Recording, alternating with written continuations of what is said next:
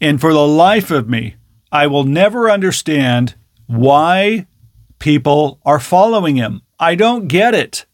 The only thing that I get, and it's being pushed and it's being embedded through slanted media.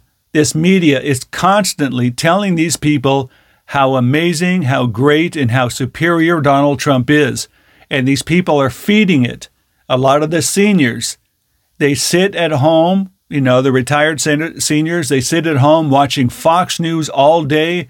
They absorb Newsmax all day long, just taking it in on how great Donald Trump is. And this is what's feeding these people, and this is what's allowing Donald Trump to get the power and energy that he has right now.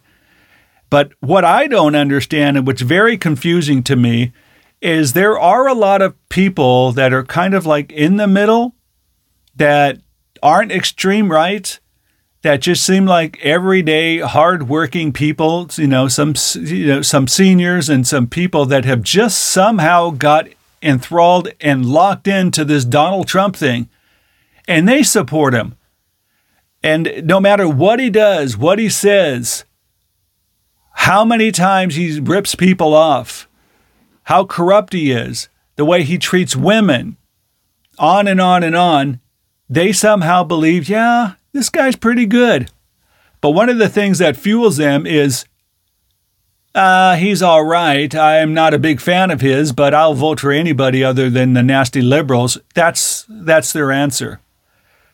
But I saw an interview on CNN with Hillary Clinton, and she did a great job explaining and answering kind of like the open question, why do people follow Donald Trump?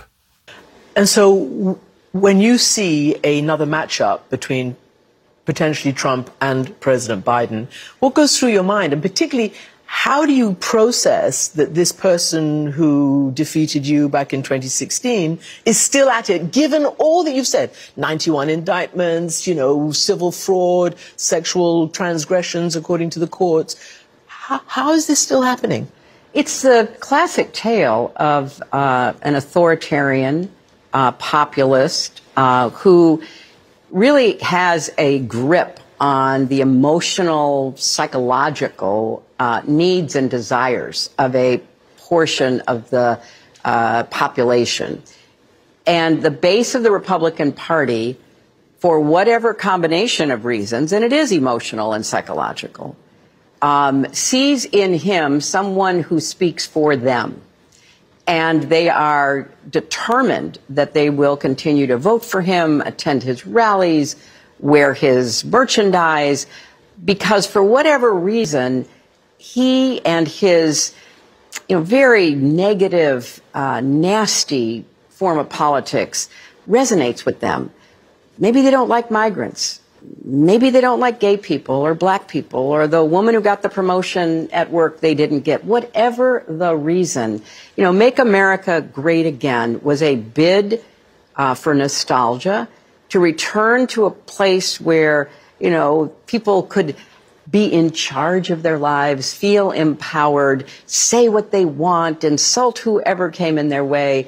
And that was really attractive to a significant portion of the Republican base.